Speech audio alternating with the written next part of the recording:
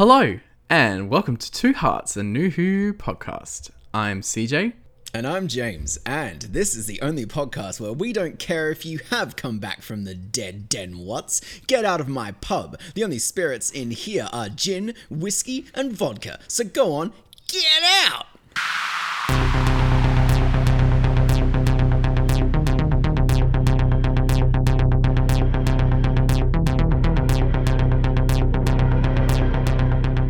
And every week here on Two Hearts, we take a look at another episode from the Doctor Who revival. And this week, we are finally up to the two-part series finale for Series 2, Army of Ghosts and Doomsday. But as is tradition on Two Hearts, before we dive into the discussion of this week's episodes, how are you doing? Look, I'm good this week. I'll be honest, I'm just counting down the days until I break for Christmas so I can come back home to Adelaide and see all my family and my friends and my buddy James. Your fam? My fam. Sorry, gosh. I can do a much better Jodie accent, but now is not the time nor the place for it. Maybe next week. So I'm good. How are you? Yeah, I'm also fine. Life continues to be life. Holiday season coming up hopefully provides a nice refresher and a little bit of a break from everything that's been going on this year. CJ and I were just discussing this afternoon before we jumped on here, actually, that it's very bizarre to be at the end of another season of Doctor Who. Series 2 for us has taken a bit longer to do just because there's been various troubles behind the scenes and things we've had to work through, but ultimately, I'm happy we've made it this far. You know, most podcasts usually drop off after a few episodes, so I think we've shown great skill and stamina in sticking it out this long. That's it. We did our duty for Queen and Country. So, yes. I guess before we, because obviously we've got a fair bit to get through tonight. We're going to be discussing the two episodes. We're going to do a little season 2 recap at the end for you folks as well. We clearly have a lot of thoughts and feelings on this season. But before we get into that, it is important to note that there have been a couple of, leaked photos of production of the next series of Doctor Who. Yes, there have been. We've got a couple of night shoot photos coming in from various people who are able to go and see the show being taped in wherever they're taping it. And a few today or the last couple of days emerged showing Jodie and Mandip out on the streets. It was really nice to see the two of them together just as a little duo, which has gotten Twitter afire about the possibility of an all-female cast for the first time in Doctor Who. That would be truly amazing. And the other leaked photos were of a spoiler alert, were of a leaked design for the new iteration of Sontarans. Which to me looks a lot like the old iteration of the Sontarans, but I'm a layman in this topic, so... They're actually... The design seems to hearken...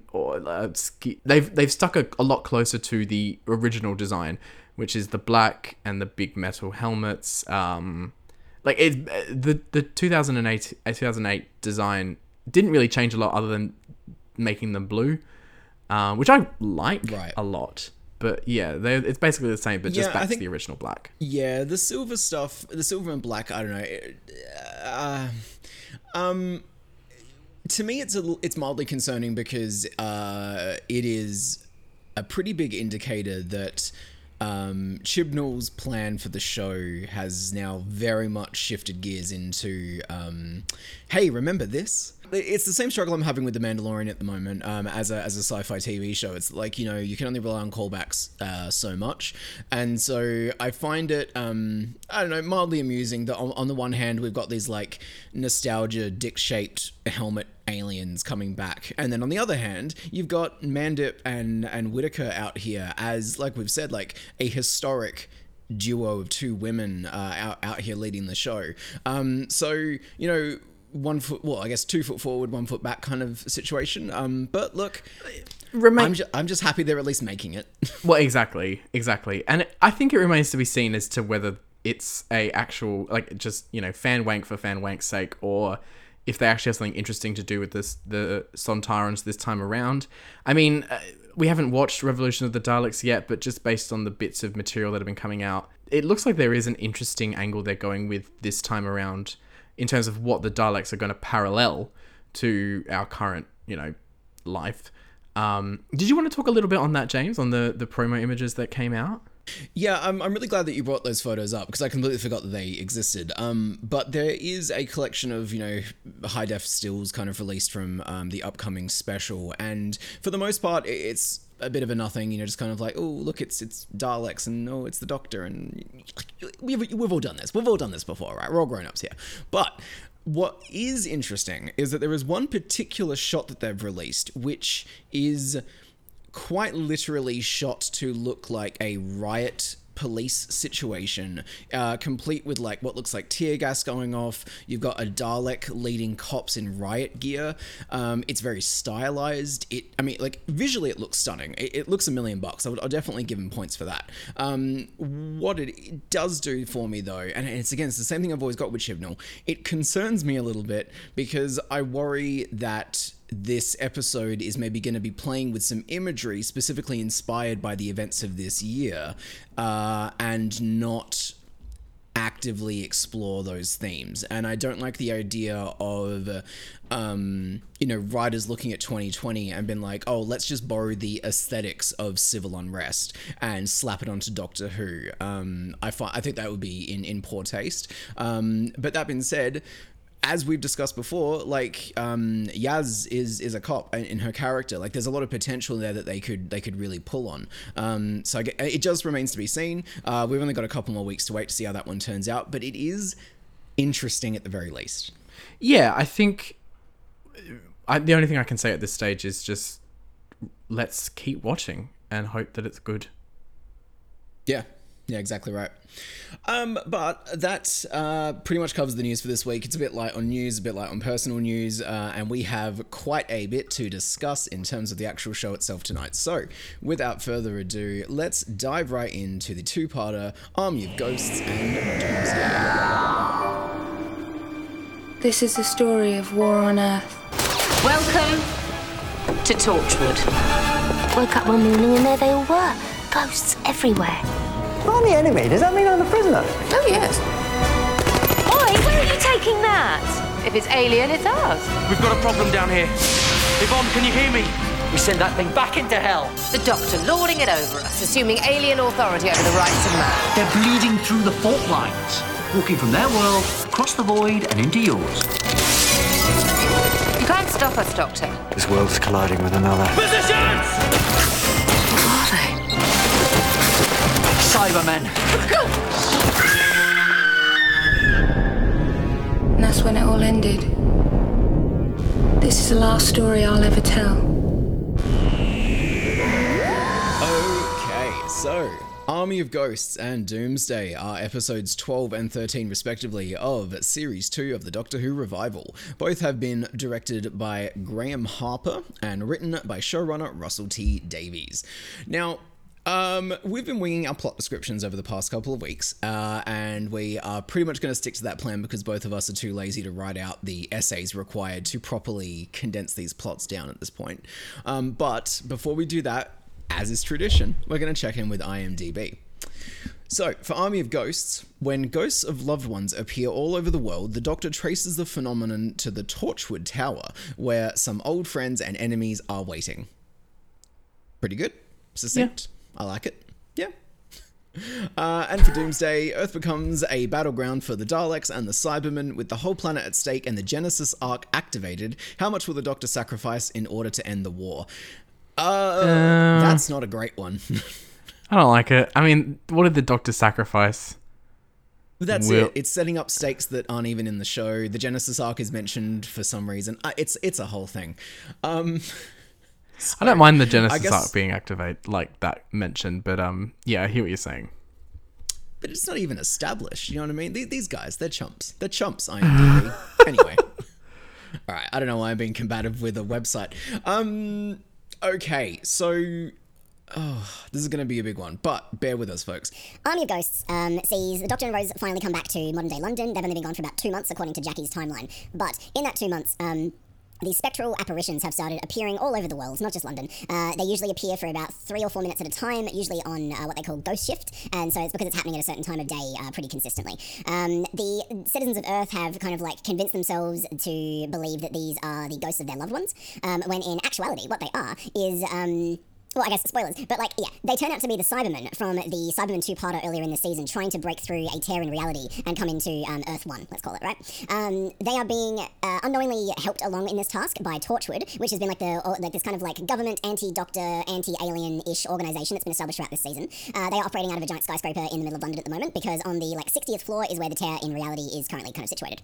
The Doctor traces the ghost signal back to this tower. He shows up there with Rose and Jackie, because they accidentally bring Jackie along for the ride this time. He is then greeted by Torchwood, and they're just like, yo, we've got this like massive tear in reality, we're fucking around with it because we are trying to harness its energy to power essentially a new age for the UK, or for Great Britain. The Doctor's like, hey, that's actually not a really good idea, because if you keep like picking at that hole in reality, something's going to come through. Little does he know that downstairs something has actually already come through. This like massive golden orb emerged through the crack in realities at the same time that it opened. It essentially punctured its way through into Earth 1. Now inside this orb, it's revealed that there is a group of special Daleks who have basically been gifted by their Dalek overlords with the ability to imagine and to think of things. They're called the Cult of Skaro, and they are currently harboring something called the Genesis Ark, which is Time Lord technology that was basically built as a much bigger on the inside, like a TARDIS prison for Daleks. They bring it out of the big metal bowl, and they need somebody who's travelled in the TARDIS or through time to touch it to activate it, because that's the way Time Lord technology works. Meanwhile, upstairs, the Cybermen have set up like a little part of the office. They've got like a little corner room where they're slowly converting people into like half Cybermen using those ear implants from that previous 2-parter. They convert enough people so that they can take over the rift, and they open it permanently, or rather open it, I don't know, wider or fucking whatever it is, and it allows the army of ghosts to come through in their actual full forms now, which is as Cybermen. As the Cybermen are invading the planet, so too are the Daleks emerging from their orb. Mickey is there because he has come forward from Earth 2 to try and stop this all from happening. In the process of trying to defend Rose, though, he accidentally touches the Genesis Ark and causes it to start to unlock, basically. The Cybermen and the Daleks then go to war with each other in the streets of London. It's a whole thing. Big bang, shooty shooty, blah blah blah. The Genesis Ark opens and a whole bunch of like Daleks all spill out. There's a sassy Dalek standoff between them and the Cybermen for some reason. Meanwhile, what's his fuck? Rose's dad, Pete Tyler from Earth 2, has also come through. He's basically like, yo, my Earth got a little bit fucked during the Cyberman war that you left us to deal with. Now they're coming through to you, and it's not really my problem anymore. I just want to close the rift and keep my life as it is.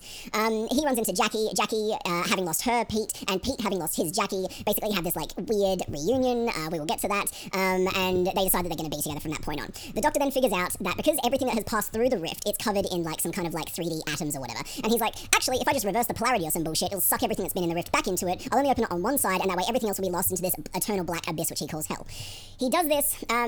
Rose basically says, hey, I'm actually going to stay on my Earth with the Doctor because I'd rather be with him than with my family. Her family obviously aren't thrilled about this, and so she kind of like tricks them into going back without her. She's like, yo, Doctor, I'm staying with you. Let's open this bitch up and get it done. They open the bitch up and get it done. Everything starts getting sucked in, but of course, Rose starts being all like, oh no, I can't hold on to this lever anymore. And she's about to get sucked into hell with the Daleks and the Cybermen when Pete miraculously kind of like teleports in and saves her, teleporting back to the other world just as the rift closes, therefore permanently sealing the Doctor on Earth 1 and Rose on Earth 2 with Mickey, her technically fake dad, and her mum. A few months pass, Rose is quite depressed. She starts having like these weird romantic dreams about the Doctor whispering to her about, ooh, come to Cardiff or fucking wherever the rift opens up again. The Doctor uses the TARDIS as a means of like projecting himself into Earth 2 so that he can say goodbye to Rose. They have a really lovely and sad goodbye on the beach. He fades away, and then just as he's having like a solemn moment about the massive loss that he's just experienced, Donna Noble appears in a wedding dress and goes, oh, what's this then? And that's Doomsday, an army of ghosts.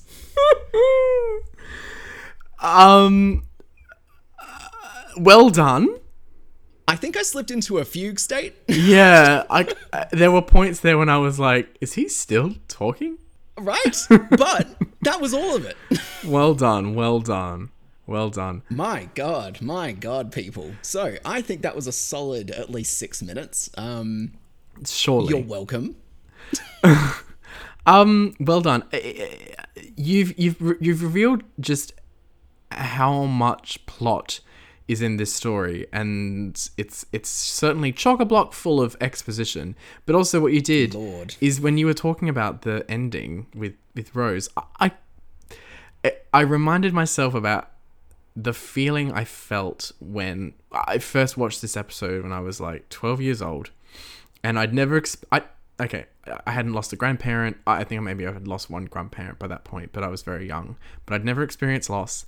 And losing Rose, I just want to preface our discussion of this episode by saying that losing Rose was one of the first traumatic experiences of my life. And I know I'm laughing when I say that, but like, I can't understate enough like how much that scene affected me as a kid. So I just want us to have that in mind before we start tearing it apart. Well, that's like CJ and I are very much on the same page here, in that like our initial reactions to this show when it was first on is that like we both remember this being one of the most traumatic companion exits we've ever seen. Like I remember bawling my fucking eyes out when Rose got sucked into that wall.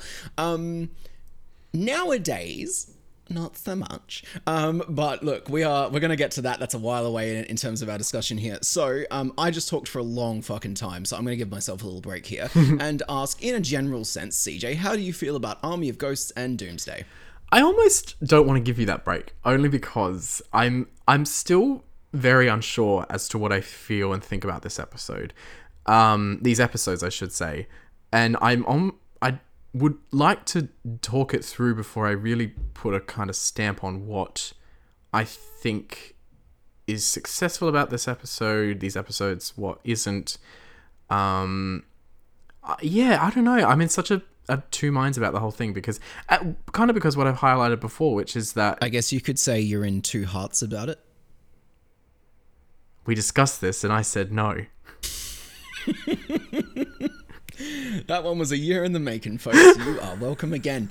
No, sorry, go on. I apologize. I won't derail you again.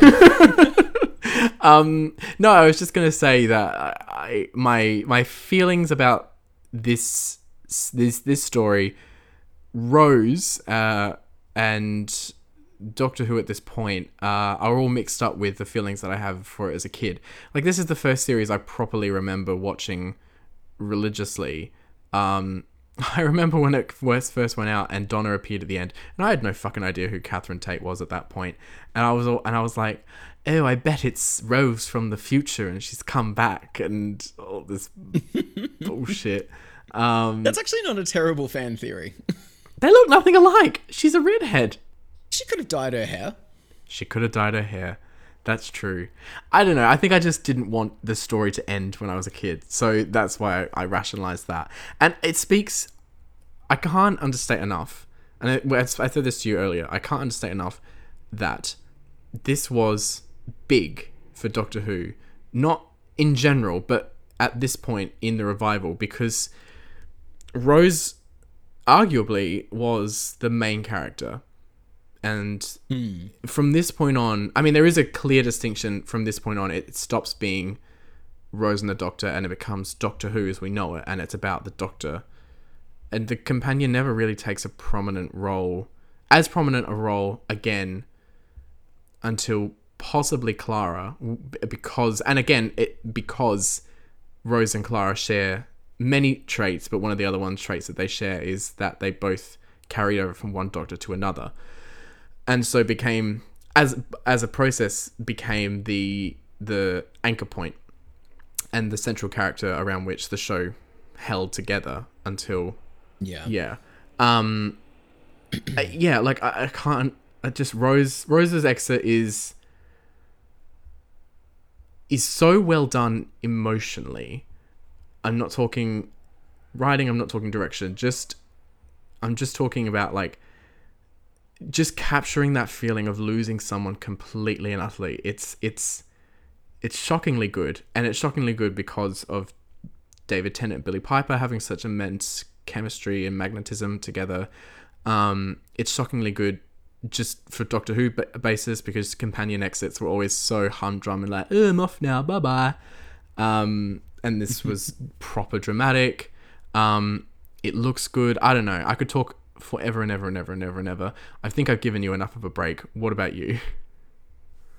Well, I mean, like, you talked for a while there, but you are, like, specifically hung up on Rose exiting as opposed to the episodes as a whole. Well, I mean, that's what this story is about. It is Rose's exit first and foremost. That's why it's prefaced with the planet Earth. This is where I lived. This is where I died. Yeah, that's actually as good a place as any to start this conversation, I suppose. But yeah, the episodes, both episodes begin with a monologue from Rose in which she is like, you know, hey, I was just living a humdrum life. Nothing ever happened to me on Earth. I felt nothing about my existence. And then a brilliant man came along and he lifted me up and he showed me the galaxy and I fell in love with him. And then through that journey together, I die. And then the episode starts. And so I imagine back in the day, that would have been quite an opener. And it hasn't aged. It has aged, sorry, is what I mean. Yeah, I was gonna say I think it's aged like milk, in a way that I think a lot of stuff in this episode has, because to me it perfectly encapsulates my main issues with what happens in this two-parter, is that like it is the illusion of dramatic writing without actually being dramatic writing, and I find myself simultaneously emotionally engaged with this two-parter in the same way that you're talking about, because it's not the writing, it's sometimes not the acting, it's just sometimes like the summation of its parts come together really beautifully and you can't help but feel what you're supposed to be feeling in those moments. But I think that when you kind of like sit down and have a good long think about this two-parter, if my 7-minute spiel about the plot, and that was just a bare minimum of what happens in this episode. I didn't even mention whole characters who have arcs here. It is such a profoundly busy two-parter that I think somewhere along the line between the end of the first episode and the start of the second episode, it loses all of the threads that it was starting to build up, and subsequently becomes a very... not unsatisfying, but not satisfying either. It just kind of flounders for me. And that is ultimately where I landed feeling about these two. Look, I can't deny that I felt something of what you're saying, rewatching them. But when I go to my mind to think about thoughts and feelings and pull apart these two episodes, I can't help but get hung up on what I felt, you know. That is ultimately where my summation of these episodes lies, is what it makes me feel. What a good example is, like, I was watching it and, you know, seeing Rose on that bus, series 1 Rose no less, like, was so like, look how far we've come in a way, because the Rose in this episode does not resemble the one that we see in that opener, let alone in series 1. And I think which is a very specific talking point that this episode actually does, to its credit, actually bring up. Yes, it does, long before Clara. I don't know why I had to get that little jab in there, but I felt like it was necessary. I was gonna say, I was like, oh, are we doing this? I came to play. No, but the other thing I was thinking is when Jackie's on the TARDIS and they get called to, or they go to Torchwood. I remember just thinking at the back of my head, oh, Jackie's never going to go home. Oh, Rose is never going to go home. They're all this. Oh, that's actually pretty good. Like, yeah, I don't know. It's more than, you know, Donna eventually goes back to her family. Martha makes that choice herself. Everyone kind of gets these happy endings in some form of another, but for Rose it's just proper tragedy. And these two episodes are in typical Russell T fashion, like very bleak and very brutal in parts, which is, I think, where his strengths lie. We've said that many times. It's just when it's met and matched with his more comic book instincts that maybe the episode falls a bit flat. Yeah, and it's because, like, he can't help but do the big comic book battle finale. Yeah. Because I think in his mind as a writer, if he doesn't do those big moments, it can't be a finale. Like, it's synonymous for him that big battle equals dramatic ending. Having said that, you know, that big shot of the Daleks over London was iconic at the time and still retains some power to it. So, like, the power of those images isn't completely wasted, but it's definitely aged, and it definitely reveals the thin depth of exploration here, I guess. Yeah, exactly. Which is actually, I guess, like, as like a decent place for us to start kind of pulling this apart from is that as a two-parter, we've really got two big things to talk about here. We've got the conclusion of a whole bunch of character arcs and the dramatic emotional elements of that, and we've also got the functioning of the plot. And I think the plot stuff is the much weaker element, and I think maybe we should probably tackle that one first, and then we can sort of take a look at the characters and see where they've ended up across the two series and how we feel about their endings. So I want to start with, you just said the iconic image of the Daleks above London and whatnot, right? And it got me thinking, and this is something that we talked about earlier, but the idea that in 2006, right? Yeah. That the concept of having the Daleks and the Cybermen on screen together, duking it out, right, would have been gold. Like, solid fucking gold. And so I try to put myself in that headspace, and I try to sort of cast my mind back to how I felt about it at the time as a teenager. And like, at the time, I absolutely adored it because it is fan service to the highest degree. It's fan service with a capital F is what we're dealing with here. I think the thing that stops it from, as a Star Wars fan, this is a conversation I have to have a lot because, like, fan service can be done in one of two ways. Fan service either serves both the fan and the narrative, in terms of, thematics and dramatics and all that good shit that I love so much, or it just serves the fan and kind of leaves the story out in the cold. I think what this episode makes the mistake of doing in wanting to have its cake and eat it too by having the Daleks and the Cybermen here is that it underserves the Cybermen, even though it establishes them as the villain in the first part. Doesn't do anything with them thematically. Like, they literally just exist to be robots again. And then with the Daleks, it introduces a fascinating concept and then just kind of like abandons it when it gives them another 1,000 Dalek army to shoot their way through. And so subsequently, I feel like neither one are done well enough. And this goes beyond just my whole like, oh, I wish Daleks didn't show up in every fucking finale. And I don't. But if you're going to do it, at least give them something to do. And that's why the Cult of Skaro is so interesting to me. I'm glad that you think that, because I've said this to you a couple of times, but I really appreciate that there was a through line of narrative plotting with the Daleks and Russell T's era, and every time they came back, yes, they came back with frequency, but there was always continuity from their last appearance. The Cult of Skaro forms the bulk of the RTD kind of vision of Daleks in Doctor Who. I can't speak to. I like the fact. I think the cliffhanger for Army of Ghosts is an all-time best, just for its sheer shock value.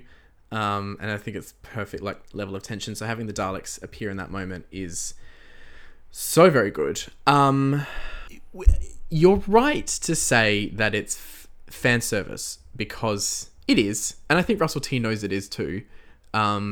His historic fact that the Daleks and Cybermen up to that point had never appeared on screen together, and it was shocking actually that they never appeared on screen together at the time in the original series, and I think that might have been because of a contractual thing with Terry Nation, but anyway, blah blah blah, blah.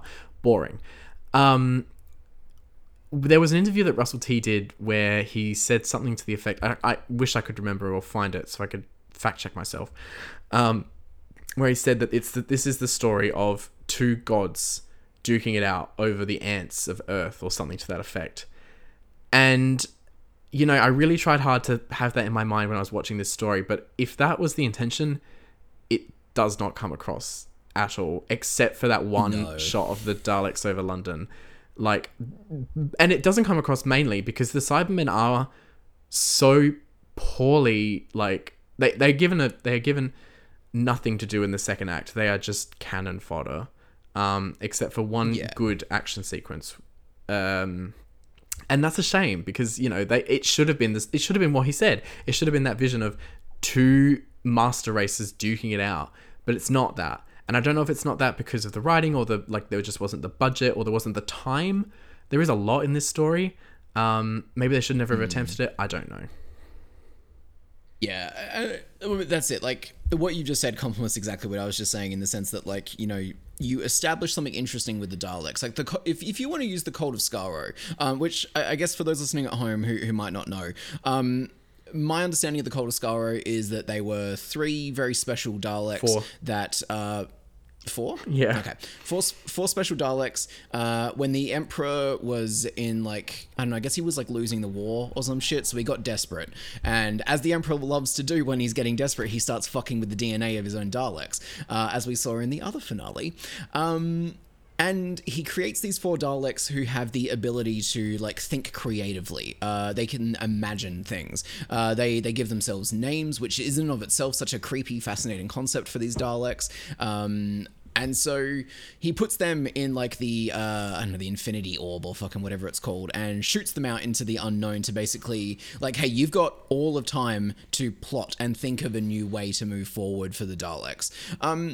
That is inherently very God race. You know what I mean? Like, you've got, like, these unstoppable killing machines who've now also been gifted the ability to imagine a world in their own image, and you've given them both a Genesis arc full of their own kind of an army to kind of set out upon the world, and a ship that's going to survive literally anything. Like, he made them gods, right? Awesome. Love it. We all love that. The problem is you can't do the whole, like, 2 gods facing off if the thing that they come up against is Lumik's version of the Cybermen, because Lumik's Cybermen carry over the same issues from his 2-parter in their sort of Rise of the Cybermen stuff, but even worse now, because now they're not even remotely the focus here anymore. They're used for a couple of, like, convenient scares in the beginning and to establish why the rift gets fully ripped open and whatnot. But again, they have no personality, they have no motivation outside of just, oh, we're going to upgrade you, we're going to take away pain, and that's, it's just basic, it's Cyberman 101. You needed, like, a cyber leader there if you're going to do that. You need someone who has, like, the black bars on his head, or who's like, I envisioned a new world for the Cybermen. Do you know what I mean? Like, if you're going to do it, yeah, I was just do it. thinking that, like, you know, in the Daleks, in the Cult of Skaro, they have 4 Daleks of personality, which is groundbreaking. And they also have Dalek Sek, who is, like, this all-black Dalek. Their leader, who, like, is a character, you know. He's not just a random Dalek, he's a proper character. You're right, it needed another type of character on that front for the Cybermen. At the same time, I kind of feel like it's almost intentional on RTD's part that once the Daleks show up, the Cybermen take second place, because they've always taken second place. They aren't the same caliber as the Daleks in the Doctor Who monster hierarchy. And I wish that the show had like challenged that a bit more, rather than just relegating out to that natural hierarchy. Yeah, like, you don't have to like, okay, if you're gonna play it out, you can go one or two ways with it. You can either challenge it and have a conversation about it, or you lean all the way into it, which is what they almost do when the humans and the Doctor and the Cybermen team up for one scene to fight off some Daleks. And so you see there the seeds of, like, oh, wouldn't it be interesting if the Doctor was like, hey, I can't beat an army of Daleks alone, I need my own army, you guys are literally soldiers, let's just put this shit aside and get this done for today, kind of thing. But again, that idea is, like, sort of planted and then immediately abandoned, like so many other in this episode. And I think while we're talking about the failed ideologies of this 2-parter, you can't not talk about Torchwood. I would love to talk about Torchwood. I've put a whole section in our notes specifically geared towards Torchwood, because I think it's possibly one of the most fascinating things that the show has ever dreamt up and done nothing with. Yeah, exactly right. Like, it teases you and then it just refuses to follow through on anything, and it's heartbreaking because, and again, I don't like the Daleks coming back in finales. We've established this many, many times, and I'm sorry to keep harping on it, but Torchwood, specifically the Torchwood represented in this finale, yes, is ideologically perfect to be the grand villain of this season, because they are literally representing everything that the Doctor's sort of been fighting against this entire time. Sometimes in a very like deliberately echoing way. Like if you think back to the Satan Pit and the Impossible Planet, and how again you've got a bunch of humans harnessing an unknown energy source that is potentially dangerous, and one of them mentions we could fuel the Empire. In this episode, you've got Torchwood. They show up, and the head of Torchwood, who is what is her name? Yvonne Hartman. Yvonne Hartman is like this fantastic vampy blonde businesswoman. Like she's very like girl boss kind of power energy vibe.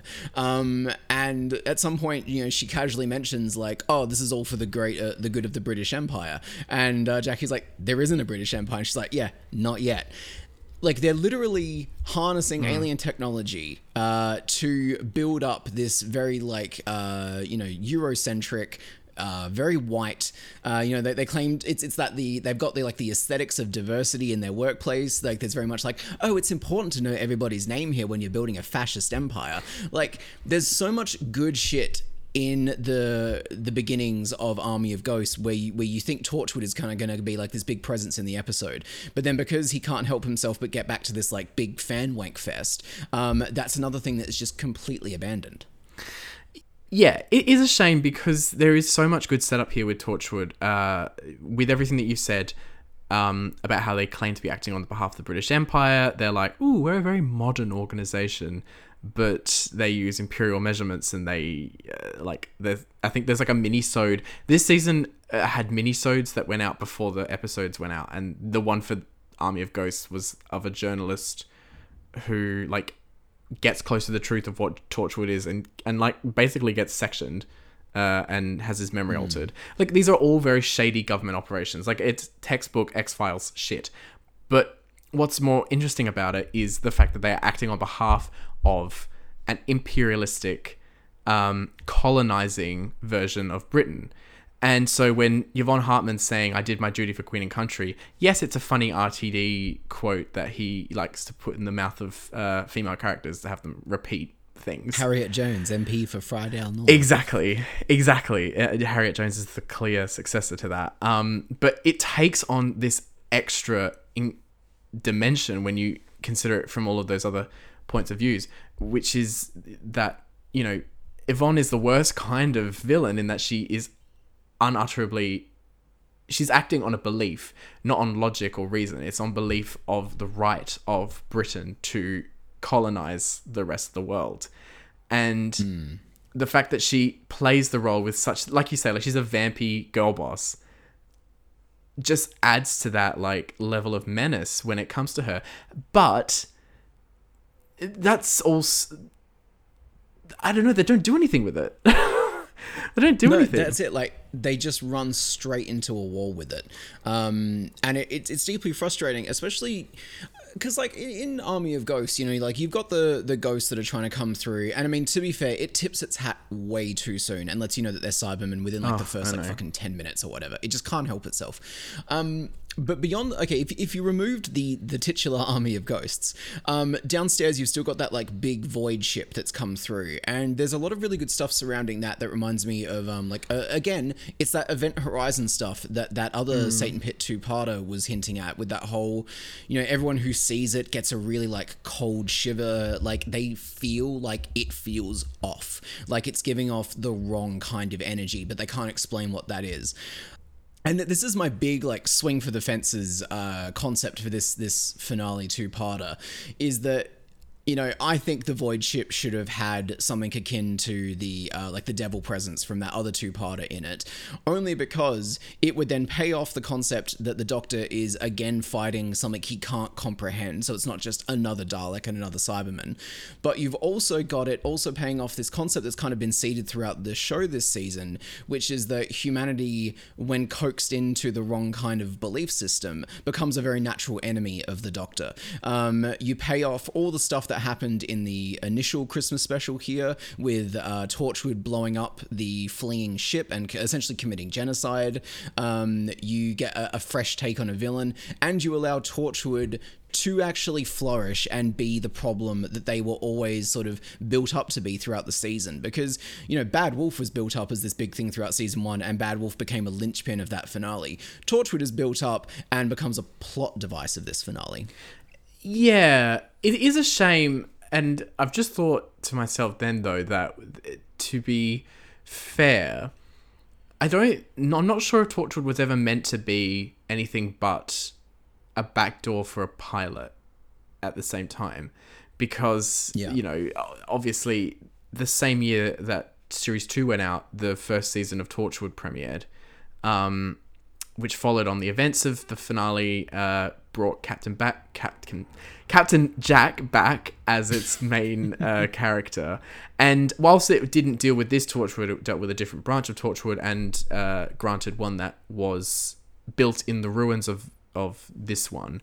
It deals a lot with the leftovers from this ruined system of Torchwood.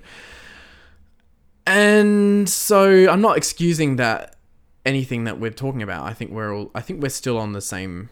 We're still on. I don't want to say the right page. It's our interpretation, basically. Yeah. But it is largely this. It's just setting up the aesthetics of this organization to then say, switch over to Channel 3 and watch Torchwood. Right. Yeah. Exactly right.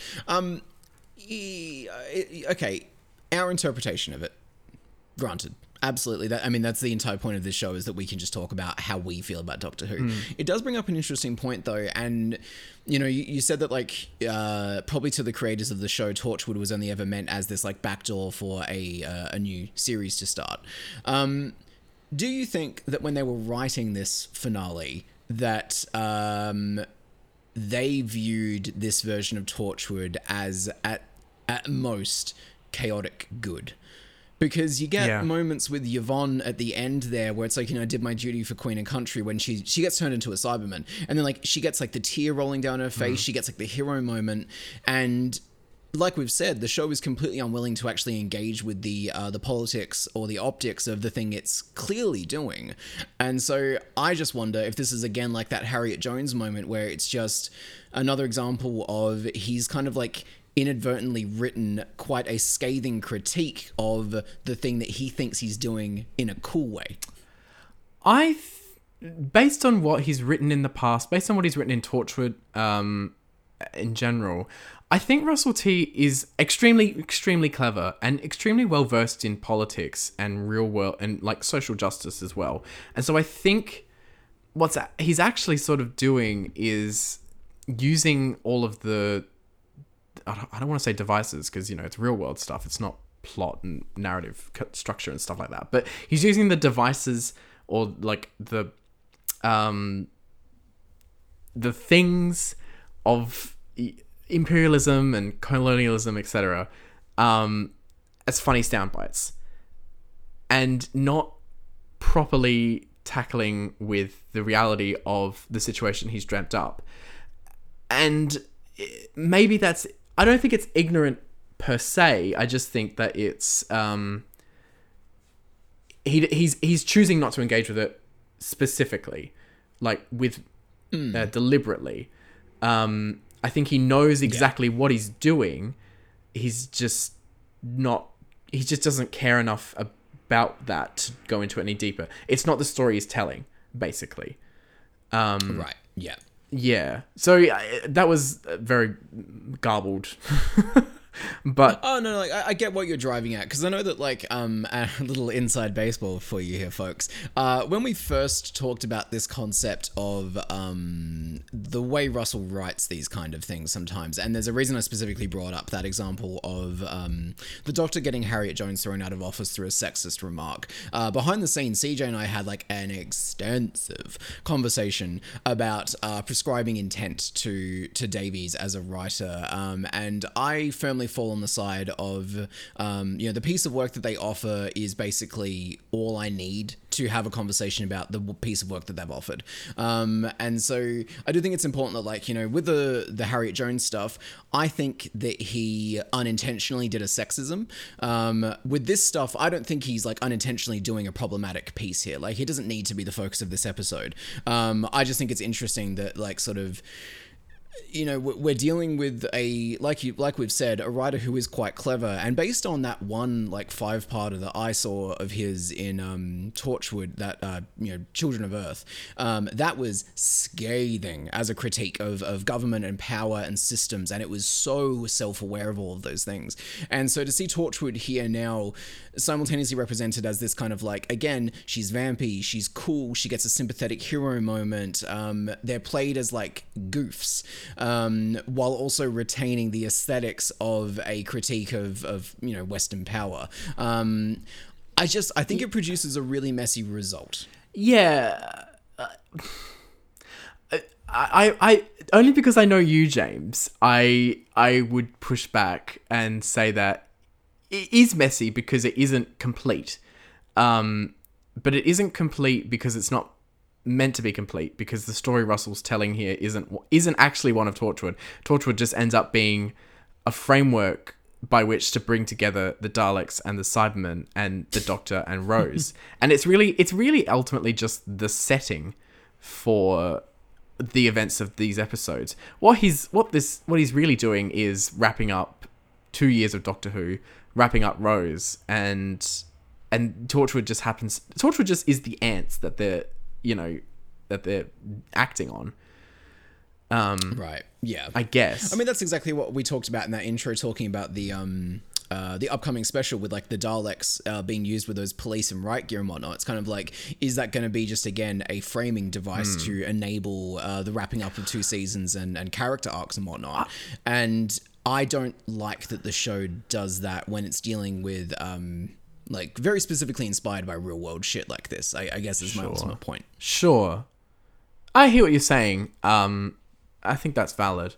And maybe this is the kind of story that would have benefited from being a mid-season story instead of a finale, because it has to tell, because it doesn't get the opportunity to go into the kinds of details that we would like as viewers. Yeah. And again, though, and this is, like, the major critique of this episode from me, is that, like, it had the time to do that. It just chose to do a Cyberman Dalek finale instead. And, like, because it does shift gears substantially after about 2/3 of the first episode. Yeah. The first episode, for me, is so crap. Wow. No. And it's funny that you brought up the Impossible Planet before, because I couldn't help but compare this to that in terms of its first episode, because, like the Impossible Planet, the Army of Ghosts is a lot of walking around and a lot of exposition, and not a whole heap of drama or tension until the end. Yeah. And I think that's a problem, plotting wise. It is. And then on the flip side, Doomsday is way too much pew pew, bang bang, explosions, action stuff. Like, neither episode gets their balance right. And so, and I feel like this is actually kind of, like, very similar to what I said about the season 1 2-parter, is that, like, they're 2 very uneven episodes, and combined they form this messy, occasionally satisfying, occasionally unsatisfying coagulation of fan service. But whereas, like, that first series finale was very clearly 2 episodes, there is a through line, and the same story being told here. True. But yeah, I hear what you're saying. Yeah. Look, I'm conscious of the time, and I'm wondering if we should get into the meat of the episode and the characters of this story, because I think a good place to start might be a scene that has given us a lot of pause for thought, a scene that has remained controversial for both of us. It's a scene of reconciliation, it's a scene of love, it's a scene of hope, it's a scene of 2 people who've never met each other falling in love. boy. Oh boy. So, okay. Let's start from the top and work our way down. Let's talk about Jackie Tyler and Pete. What's his name? His Also surname's Tyler. also Tyler, yeah. The scene that CJ is referring to is, as I said in my plot description, Jackie from World 1, which is the base reality, Rose's mother, Jackie, is in a corridor and she comes face to face with Pete Tyler from World 2. And as you remember from the Cyberman 2-parter earlier this season, that Pete had his Jackie end up getting converted into a Cyberman. He is a very successful businessman, but also a little bit morally dubious. We weren't really sure on that one. And him and Jackie get reunited in a sense. In another sense, they meet for the first time. And it's bizarre because the Doctor is like this fucked up Cupid in this moment, and he's like, oh, go on, you two, makes perfect sense to me. His wife is dead, your husband's dead, why not fuck? And it's like, what? I thought long and hard about this scene and about where I stood with it, because watching it again, I see what you're seeing, but as I said at the start of this episode, I can't let go of the things that I felt and felt as truth when I first watched it. And so yes, it's, you know, it's fucked and it happens way too quickly, and you know, some of the writing is you know, pretty pat and but I can't get around like the fact that it's so well acted for a start. Camille Coduri and him, I genuinely can't remember his name, Sean Dingwell, just... He liked one of our posts on Instagram. He did, thanks Sean. I'm sorry I forgot your name. Camille and Sean acting together are just sublime, and just they evoke a sense of a history, shared history, in the scene where you know, Jackie's like, you know, 20 years and I never left that flat, and Pete's talking about how much money he made, and it's clear that they have different histories, and yet they somehow have found this perfect union.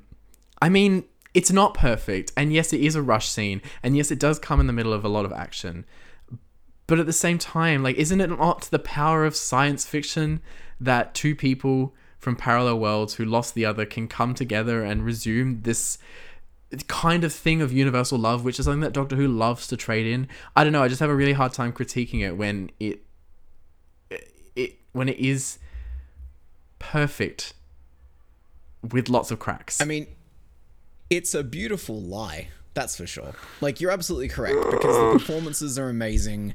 It's really well written. The music is really good. It's shot really well. It's an exceptionally good scene, and I really enjoy the scene. My problem is that Pete, throughout this two-parter, here we go. is constantly like, fuck this Earth, fuck Rose, she's not my daughter. He literally... So when I said in my description, like, you know, Rose tricks them into going back to their reality without her, right? And at that point, Jackie's like, fucking take me back, I have to go back for my daughter. You know, we can't leave Rose. And Pete's just like shaking her, like, oi, she's not my daughter, okay? And it's just, you can't do that scene after their reconciliation. You can't have this version of Pete who is not even... He exhibits no growth. No. He's colder than he was in his two-parter. He has no heart. He has no connection to these characters. Him and Rose, I don't even think they really fucking talk. It's just... it's my problem with a lot of stuff to do with Rose's time on the show is that like Russell is so good at the aesthetics of feeling, but he doesn't do anything to earn them with Rose. It's all just, I'm telling you that they're happy together through the music and through the camera work and through the acting, and so you need to believe me. When you look at everything either side of that scene, including another moment where Jackie's like they're getting into a fight about leaving Rose behind, and you know Pete's like, Jackie, what are you doing? You got to come with me. And she's just like, I've been without you for 20 years. Why would I start needing you now when I've got my daughter right here? Everything in the script supports that they shouldn't work together. And I'm including everything across these past 2 seasons because every time we've seen this couple together, they're not happy. And I don't love this idea that like at the end, the only way to give Jackie a happy ending is to get her a fucking dead husband's dick back.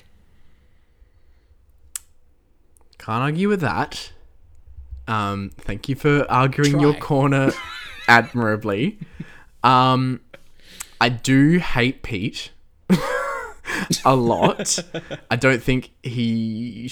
I mean, we've said in our Rise of Cybermen discussion that, you know, Pete is so out of place in that episode and largely should never have come back. And I think it's just on the basis of wanting to give Rose this semblance of a happy ending, which Russell will come back to again in another series finale, but we'll get there. That he necessitates this coming together of this family unit that maybe should have never come together, you know. Yeah, Pete's a bit of a dickhead. The bit where he yells at Jackie and says, you know, she's your daughter, not mine, and she just starts crying is so heartbreaking in isolation, but also in relation to everything else that's happened.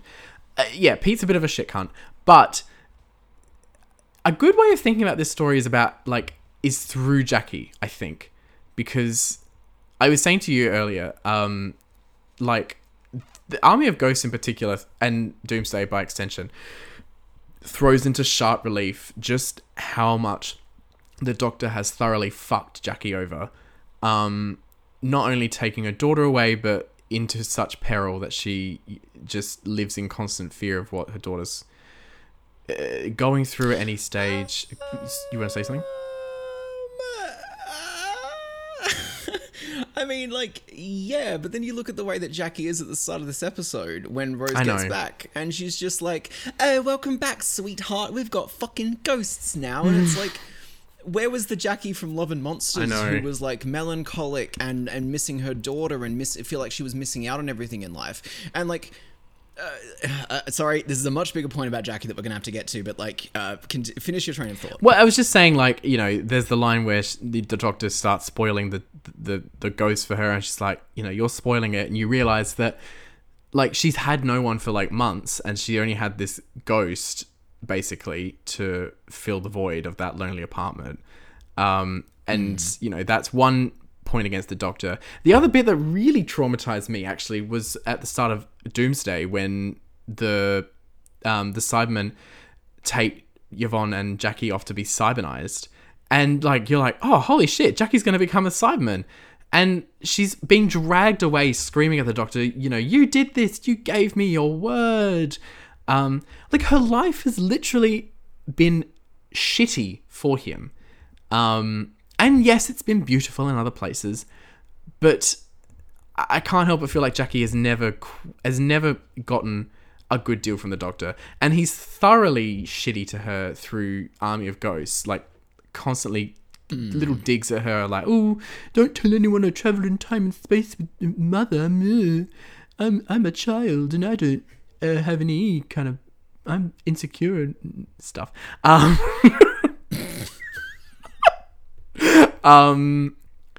The point kind of got away from me. Basically, I could tell. Basically, I was struck by how much Jackie suffers through this episode, and suffers at the hands of her daughter as well. Because Rose... Well, I mean, that's my counterpoint to what you're saying, is that, like, it's also Rose's choices that hurt Jackie. Yeah, you're absolutely right. And it's...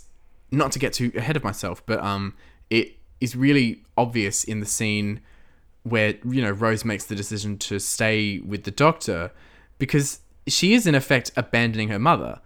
And there's a curious little line of abandonment. I've made this point in the school reunion episode, and it's good thinking about school reunion actually in relation to this episode as well, because of the lessons Rose learned as a companion then, and what I felt was emerging in that story, which was this fear of abandonment, because all she's ever known of being by the Doctor's side is that eventually you're going to get left behind. The same thing happened to Jack. Same thing happened to Sarah Jane. And, you know, I think in that moment where she's like, I'm going to be with him forever, she's trying to mitigate that feeling of being worthless or like being left behind. But in effect, does that same thing to her mother. I don't think that the show like remotely engages with that again. That's going to be a common criticism. But well, that would require it to like engage directly with the emotional reality of Jackie, other than sort of treating her episode by episode, which is where a lot of my issues with Jackie in this two-parter come from. Tell me your feelings. Well, like, as I said earlier, like, you know, we start this episode with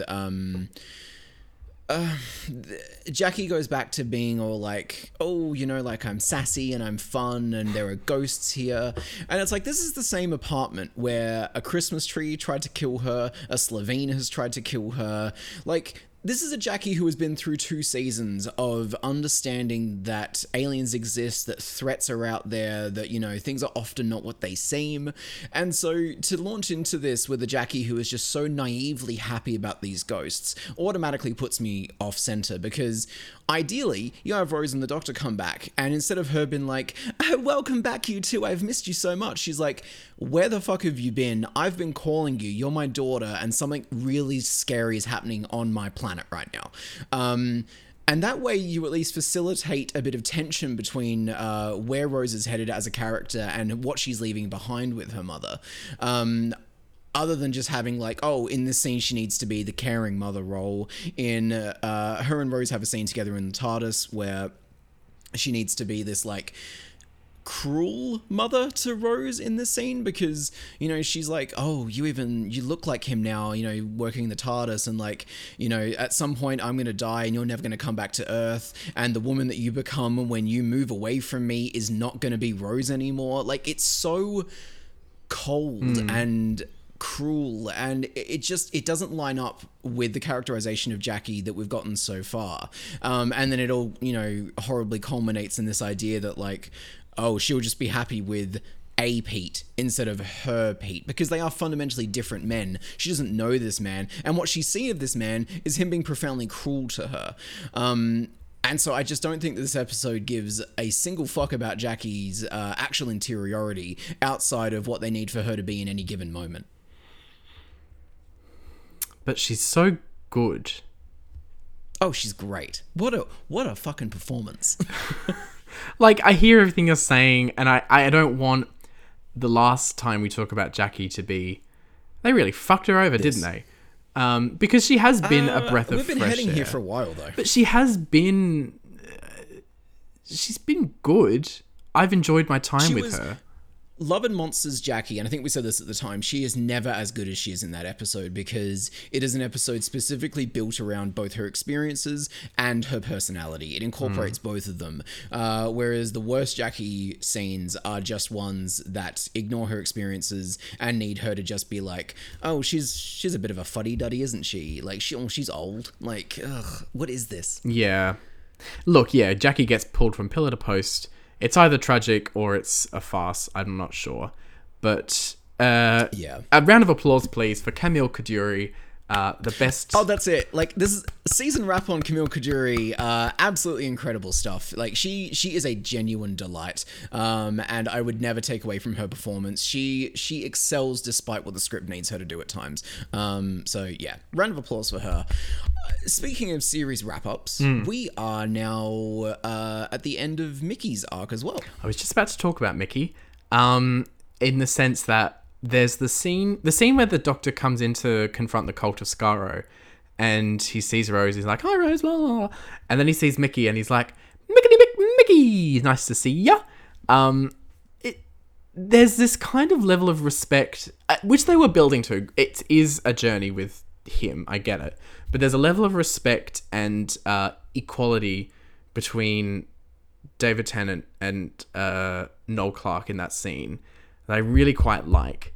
And like Mickey in this episode has grown exponentially. He's definitely not anyone's sidekick at any point at this stage, even though he has a minor role. That's because obviously the episode isn't about him. And I was watching that scene and I was like, God, I would have really liked a whole season with these three. I know people love David Tennant and Rose together. I love David Tennant and Rose together. They do have a good magnetism, but Mickey's presence just really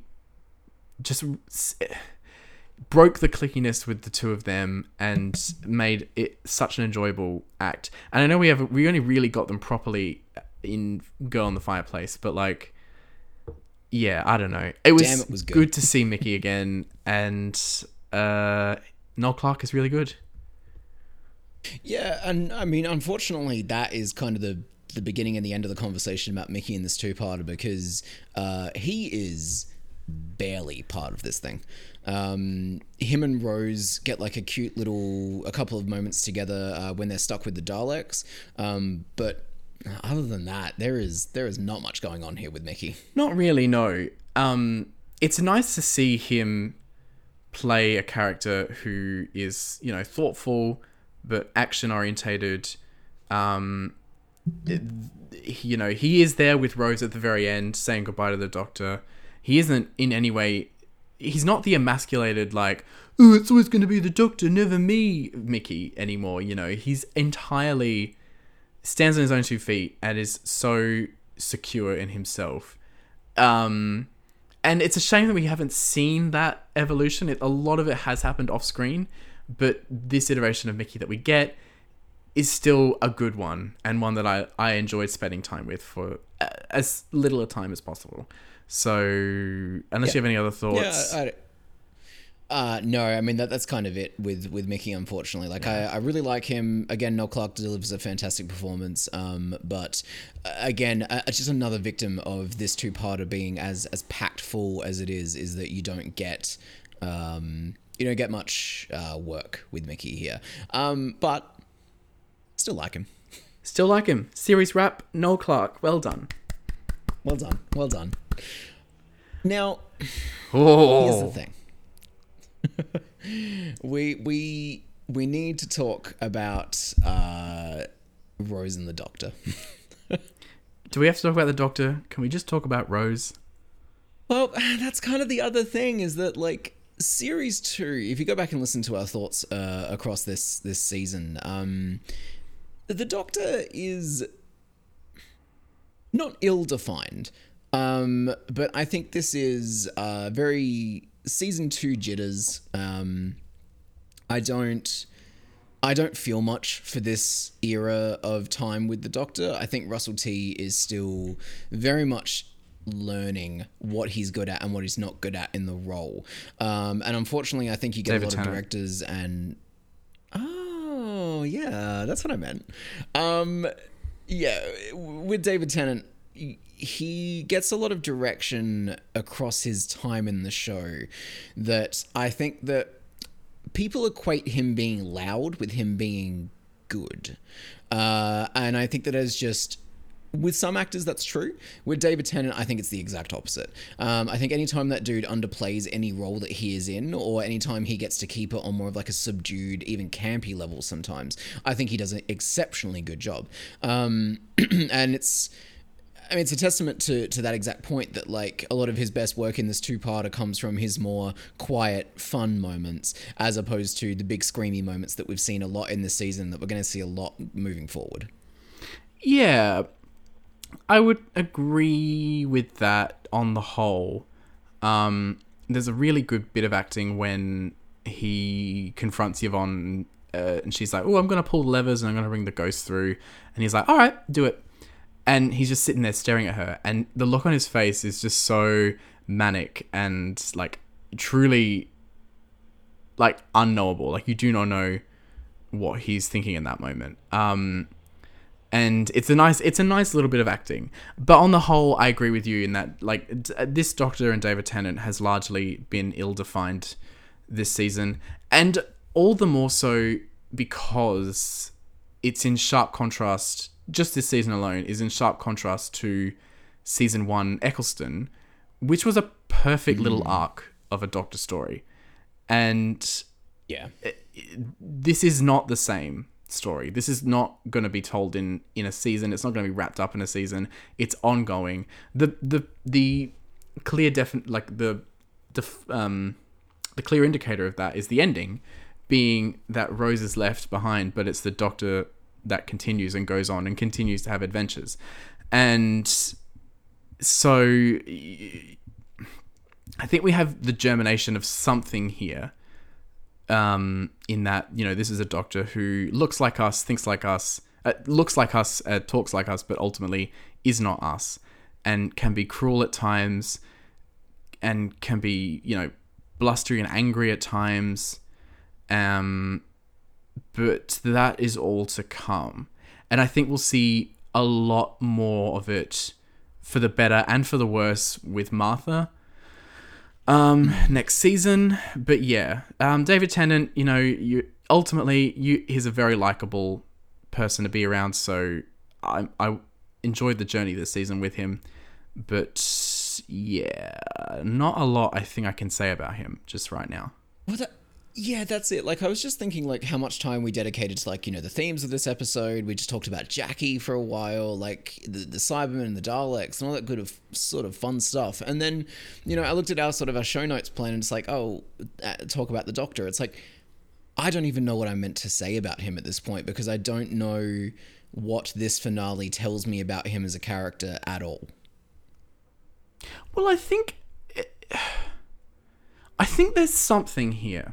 There's something here, and it's in the scene where the Doctor's explaining the void stuff, and he's getting really excited about it, and you can see that Rose is like riding along on his energy, and they're just kind of riling each other up, and that scene is like undercut by the Doctor just sort of casually saying that he needs to part from her and she needs to go to this other world, and it's truly alien because, like, of how little he takes her feelings into consideration. Like, he doesn't even imagine how hard this is going to be for her. And this is something that we will see much more so going forward, is how his manic energy kind of pulls people along in its wake, but also leaves them devastated at the same time, because they mistake him for being human, and he's not human. Yes. Yeah. And that's the tragedy of Rose's storyline, is she fell in love with somebody who just could not love her back. Ultimately, I mean, that's not, we can discuss that, but yeah. Well, I mean, like, we're butting right up against it now, so we may as well dive into it. But, like, that is ultimately where this season leaves Rose. It's a tragedy. It's a love story. And I think that it's obviously flirted with if it was going to do like a more of a romantic stuff between the two of them throughout this season. But and this is something you and I discussed just before we started recording, actually. But like, the end of the episode, once Rose gets sucked into the void, or rather teleported to the other world, and she can't see the Doctor again, he then, you know, he takes the TARDIS, burns up a sun to use its energy to project himself there, Luke Skywalker style, to like say goodbye to her. And at the end of their exchange, she very devastatingly, and I mean all credit to Billie Piper here, who I think, even if we are a bit iffy on Rose as a character on the whole now, you can't deny the magnetism of Billie Piper. She delivers this knockout line of "I love you" to him. And to me, it is well beyond friends. It's well beyond even companion and Doctor. I think we often forget that this is just like a 20-year-old woman at this point. And I firmly feel it is the first time that she's told a man that she loves him. And it's so heartbreaking and so tragic and so well delivered. And I really adore that moment. And it does put a very definitive cap on what their dynamic had been developing towards. It does. And I was when you said that to me earlier today, that, you know, this is probably the first time she's fallen in, or told somebody that she loves them romantically. And it when you say that, it puts me in mind of why this story was so eagerly taken up by the pre-Tumblr generation of kids on the internet, was because it hits all of those marks of romantic, tragic, Twilighty kind of love. It's unfulfilled, it's chaste, it's all-encompassing, you know, it's a first as well. It's a first. Actually, well, I could debate that, but I don't want to right now.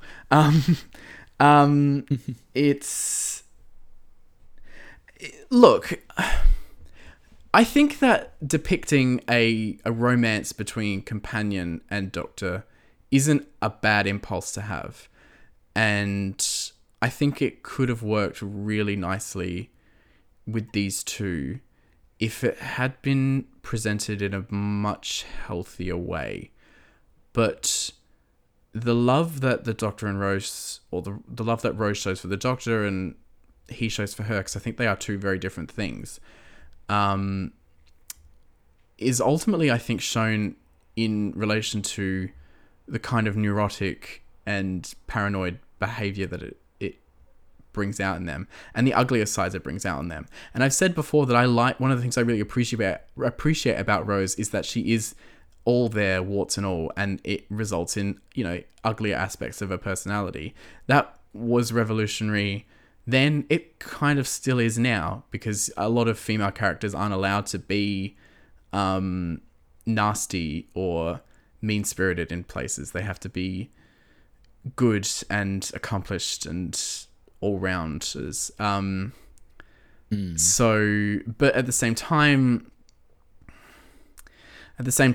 it wasn't, their romance was not particularly well fleshed out. I think we can say that with some authority now at the end of the season. And yeah, I don't know, do you feel the same way? Oh yeah, absolutely. Like, it's been our season-long problem with season 2 is that I don't mean, look, I apologize for you listening at home, but like we've kind of completely left this episode behind, because outside of the plot functionality, it either directly relates to its character work or it doesn't. And with Rose and the Doctor, this is an ending that is it's a mile. Like, you could see this coming a mile off. Like, this has been a long time coming. How it actually happens in terms of, like, I mean, you don't really give a shit about the fact that, like, oh, the lever gets stuck halfway and so she has to, like, risk her grip on it to pull it all the way back, and that's how she ends up getting sucked through. And, like, it's all just, it's perfunctory. Do you know what I mean? Yeah. You're here for the emotional reality of these two saying goodbye to each other, which is, I think, why we started our conversation about this two-parter with that point that you bring up, is that, like, you do feel it here. The problem is that we've felt it a lot of times throughout this season, but I don't believe it, is where my ultimate issue comes in with season 2, because like you've said, it doesn't flesh it out, and because it decides to kind of like half-heartedly commit. It is that whole, like, it wants to be both things. It wants to be like fun, run-of-the-mill Doctor Who and companion, you know, going around the universe having cool adventures. Nothing serious here, folks. It's just two best friends. And then on the other side of things, it wants to be telling this, like, deeply connected love story about a lone god who is finally opening up his heart again, and a young woman from Earth who sort of came from nothing and discovered this entire galaxy of opportunities available to her through this man that she then also falls in love with, who also kind of reminds her of her dad, and it's like a whole thing.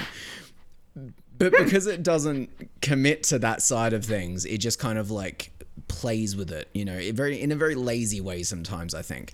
You get this, again, not satisfying, not unsatisfying ending to a character who, in season 1 at least, you could see the seeds being planted for Rose to be, you know, one of the old-timers. And I think a lot of people still very much feel that way about her. But now that we're at the end of season 2 and the sun's, you know, finally set on this era of the show, all I'm left with is this profound sense that everything I loved about Rose and the Doctor together was a byproduct of my age at the time. And because I was taken with the aesthetics of the dramatics, because it's well acted, because the music is really good, I remember the feelings, but I have very little to hold on to now as an adult watching this stuff. Yeah, and we've also been spoiled by Clara. I was on it was honestly on the tip of my tongue, but I was like, I'm not going to go down that route.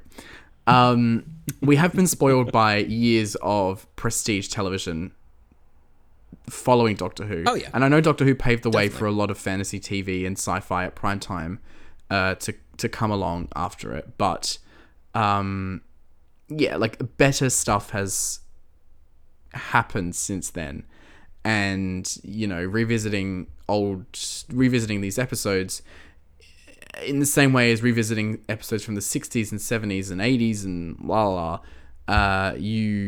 you have to place it in its historical spot, not only in terms of the world that it was made in, but in terms of where you were, if you were around when it was being made. And I think you're absolutely right. Like, it hits all the spots that it should for kids and teens, and you know, for adults watching with their kids or adults watching it for the first time. Like, it still hits all those marks, but not necessarily on rewatch, I guess. Yeah, and like it's a testament to the show and to the work that they did at the time that so much of it does hold up as well as it does. Because while this season has had quite a few low points for us, it's also had some really incredible highs. That Satan Pit Impossible Planet 2-parter is easily one of my favorite Doctor Who stories of all time still. Like, it earns that place in my sort of adult understanding of the show. You've got experimental stuff like Love and Monsters. You've got just really solid episodes like The Idiot's Lantern. School Reunion. It's big. School Reunion is really fantastic. The hospital episode with the cat nuns is really, really, really, really, really silly, but a lot of fun sometimes. I hesitate to call it a bad season. I don't think it's a bad season. It is just one of the most uneven seasons. Yeah, it's uneven, and it's hitting after a very dark season one. It's hitting a lot of lighter tones as a result, as to sort of balance that, which isn't a bad instinct, you know. Like, you want to keep it fresh and light and different. And you know, next season we'll see that darkness return on a much bigger scale. You know, I have you have to place it within its spot in the chronology of Doctor Who. I feel like we're jumping ahead a little bit. Like, I feel like we have more to talk about with Rose. I don't know. Do you agree? I don't know. I mean, this is no. Look, if we're gonna have this conversation, like, I think an inevitable endpoint for a lot of this stuff this season has been that you specifically have struggled with accepting this new understanding of Rose, and so I think that I want to push back, because it's not a new understanding of Rose. I knew the things you were talking about were there, but it's been, I guess, a letting go. It's been more personal in terms of, like, it's been a letting go of the preconceived notions that I have of Rose in these episodes, so that it doesn't get in the way of our discussions here. Because that has definitely clouded my judgments when it comes to episodes, and you know, you've noted that several times, and I'm sure you, the listener, have as well. There's nothing wrong with that nostalgia. Like, and I do think that's what a lot of it comes down to with you and Rose is a nostalgia factor. It's a love factor. I love. Oh yeah, that's the thing. Nostalgia is not a dirty word. Like, I'm firmly in the camp that like I think nostalgia is a really lovely thing, and I think that when stoked in the right way, it can be quite beautiful. Because I mean, who doesn't want to be fondly reminded of their childhood or of their formative years? Like, I'm all for that. It's just, yeah, like, I had that same nostalgia for Rose. Like, I remember before we even started doing this podcast, you know, when we were first like germinating that idea, and we were like, you know, oh, it's going to be awesome to revisit Rose. We're going to get to talk about fucking Rose Tyler. Like, I was so excited about that. And I mean, so were you. And I think my, you know, deprogramming or my sort of like falling out of love with Rose and my memory of Rose happened harshly, and it happened very quickly.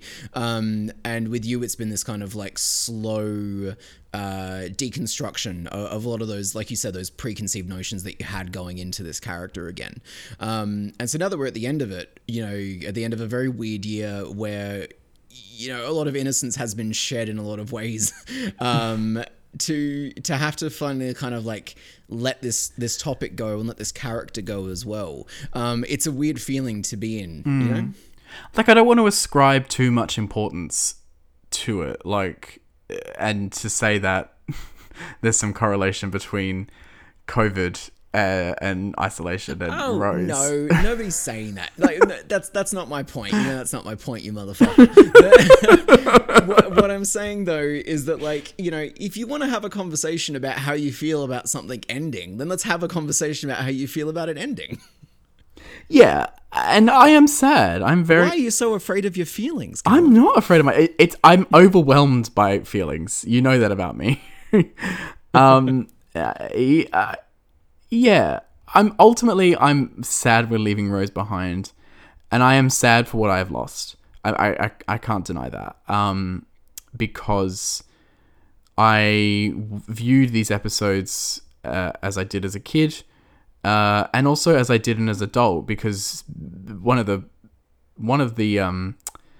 great things about looking back on memories is that you can always think of them fondly. And ignore the reality, but then if you were forced to revisit them, knowing what you did, knowing what you know as an adult, you might realize the underlying horror of whatever that memory held for you. Like, I'm talking about deep-seated traumas or something like that. It's Doctor Who. Come on, get a grip. But yeah, that is somewhat what it's been like with revisiting Series 2. I always knew was a bit shit, but Series 1 definitely it was surprising, because I had always held that up as this season of extreme quality, and I still think it is, but I see now that there has been a lack of consistency and a lack of depth that I filled in, which is you know, good, because it has made me the person I am now, and I think I'm pretty good. Oh. Yeah, no, I mean, like, I like, honestly, I feel the same way about like the Star Wars prequels. You know what I mean? Like, there are massive gaps in those things as works of art, but you filled in those gaps when you were younger because, like, you were at such a time when you were, like, you know, imaginative and excited about this kind of shit. And so, like, I fundamentally get it. And Series 2 is one that I didn't really have many memories of, and now that we've wrapped it up, I imagine I won't have many memories of in the future, other than those handful of, like, those 3 episodes that I really, really love. And look, I'll carry those with me, and that's great. And again, I feel like, especially with that Satan Pit one, like, it informs what I enjoy about the show now, in retrospect, quite a bit. But yeah, at the end of the day, I don't know if there's anything more I need to say about Rose Tyler other than everything that's good about her was done better with Clara. You could have not said that, but you did. But it's what I feel. There is one thing I do want to talk about with Rose, and it's something that we've danced around, but I feel like it's quite an obvious thing to discuss. The manner by which she leaves is always very important with a companion. Now, in this new iteration of the show, And some companions walk away, some companions have tragic endings, some companions become immortal and fly through time and space, and are not by any means. They become the Doctor. Ooh, yes, they do. Clara who? Okay. We know who Clara is. It's not... No, like Doctor Who, but Clara who? Oh, that's funny. I'm cutting yes, this out. Please. I think one of the more interesting things that I've developed as thinking critically about Rose is that she's overwhelmed by this abandonment complex. And I think I still am firm in that belief. Looking at the way that the manner in which she has to part from the Doctor, it's funny because like she's been so worried about being abandoned by him that she never imagined that she might be literally like forcibly separated from him. And it's sad that I think it's sad that, you know, she has to be pulled away. She has to be put into a different universe just to be able to like live her life again. And it's sad that, you know, she doesn't even get like catharsis in hearing the Doctor tell her back that, you know, he loves her. It's all very tragic, and I get that. But obviously I do feel a level of sadness. And I'm going to mention Clara because, you know, we get something of a repeat of this same intention with the way that she leaves the show, but whereas with Rose and the Doctor, and this I think represents a maturing of the show over time, whereas here in its very, very, very early days, it's big emotions, raw emotions. I'm being pulled away and it's the worst thing that could happen to me, and I love you and I love you, but we can't be together. And that same relationship in the Doctor and Clara, they negotiate their way out of that relationship as two equals and as two adults. Yes. And so, I think that's actually been the biggest discovery of Rose, is just how much Clara mirrors her. It's shocking. Yeah.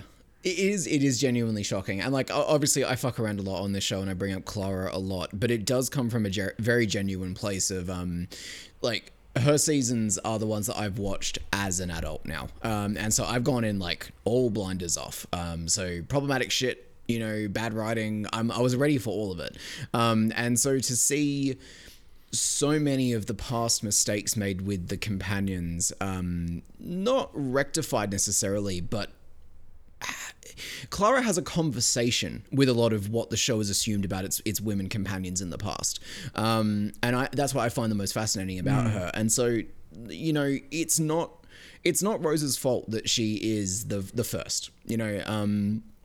The show has definitely matured over time. It's you know, it's both matured with its audience about what its audience is going to grow to accept, and also with like changing social standards. There's so much there that this is like a product of 2006.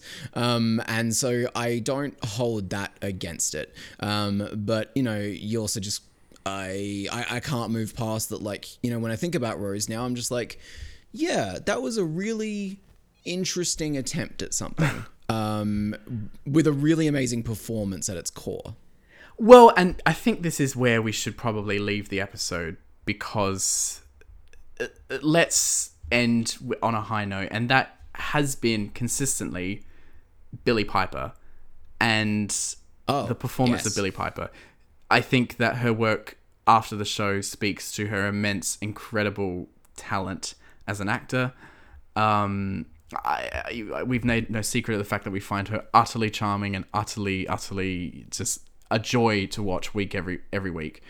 You know, I think Billie Piper, I think the reason, I mean, let's be real, the reason why the show succeeded as much as it did in that first season and into its second was entirely because the show took a punt in casting a teen, you know, superstar.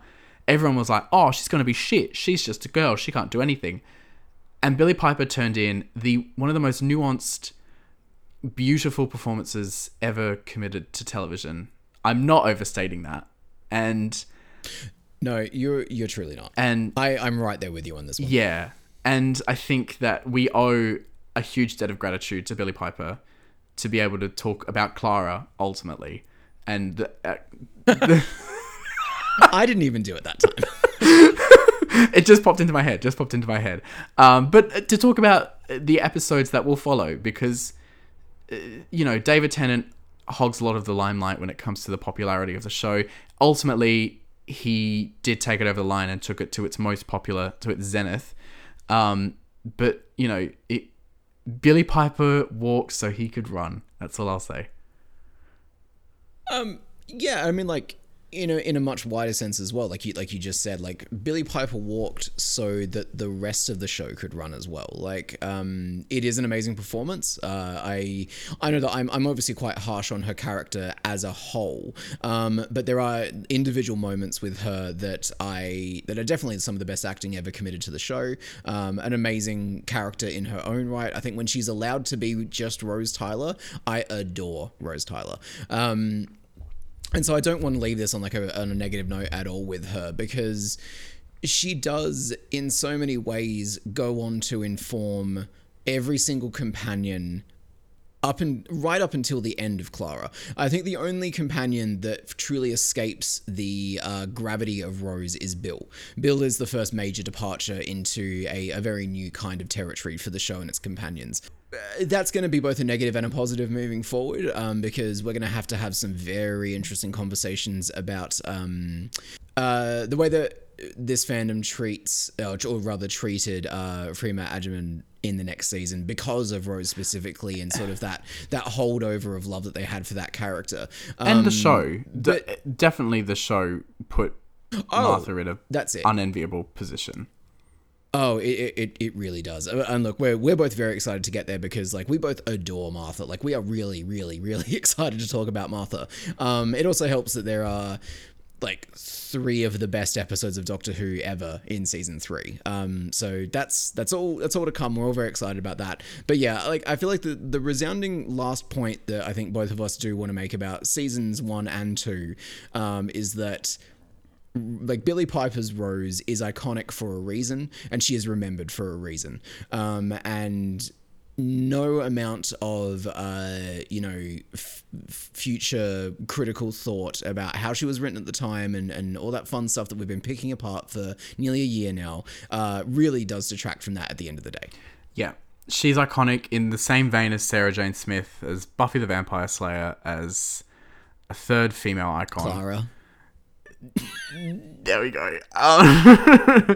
And it's no small feat as well. Like it's a perfect chemistry that results in these kind of characters coming around, and I think that Billie Piper was just there at the right time.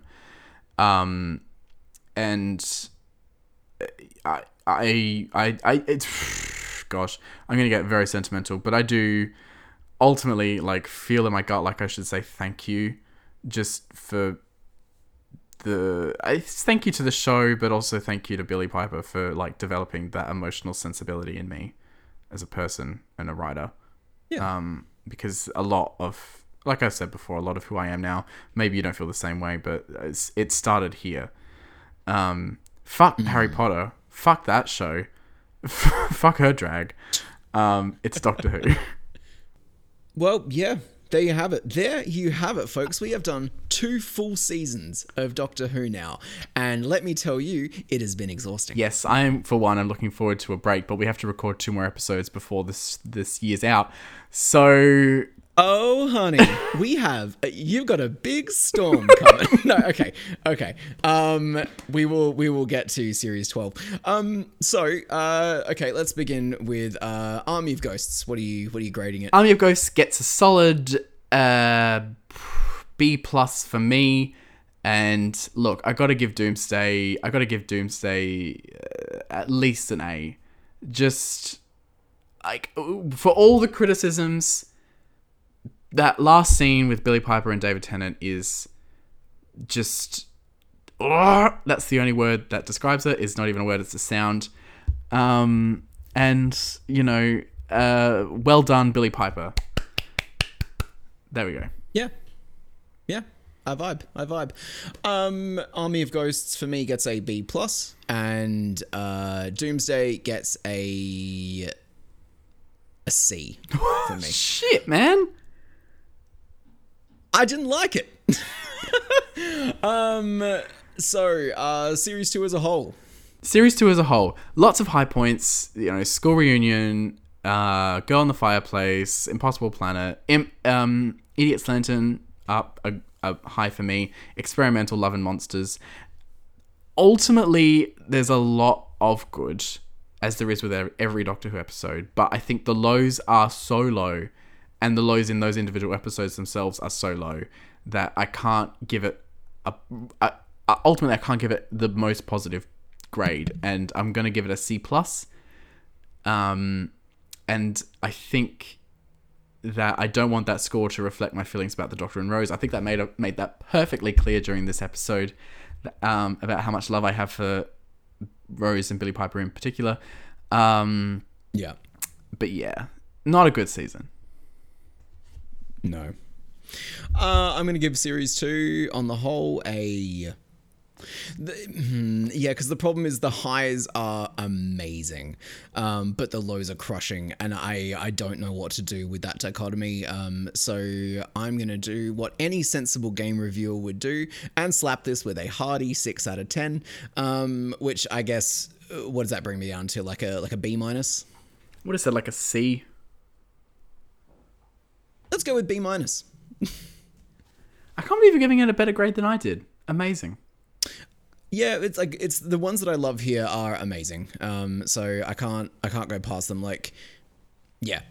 Again, you can go back and you can listen to, we've literally done an episode on every episode of this series. You know what we liked, you know what we didn't like. But yeah, that pretty much brings us to the end of Series 2. On behalf of CJ and I, the warmest of thank yous to you wonderful, beautiful people for sticking it out with us. It has been a long fucking year, but I think that, we've been thankful to be doing this show together. It's been a good way for us to sort of revisit something that we both love. We hope that it has given you even a modicum of comfort in this bizarre timeline that we've ended up in. We will be back. We've got 2 more before the end of the year as well.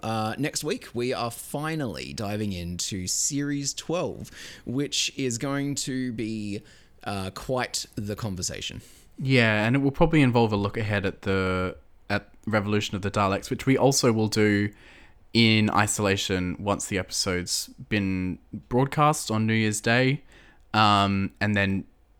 But in between that, we will also be looking at, just in time for Christmas, the Christmas special Runaway Bride, which is one of my absolute favourites and something that James will probably loathe. Spoilers, it makes me want to run away. Great. And then we'll be getting into proper season 3. I think maybe we'll take a break, James. How do you feel about that? Just a quick... Yeah, I was going to say, we'll do Revolution of the Daleks. We'll get our impressions up on that probably really quickly after that episode first airs, because everybody likes content. And then, we'll probably take a couple of weeks off, recenter ourselves, get hyped up for Series 3, because we do want to go into Martha just...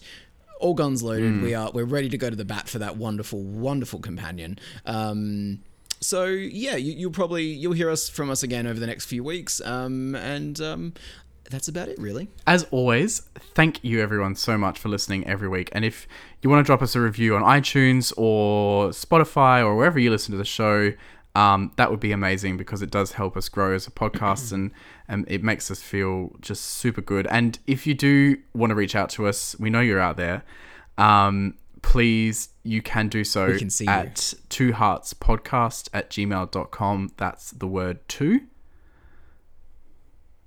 You can also follow us on Twitter, Facebook, Instagram. Hit us up on them socials at twoheartspod, the number 2.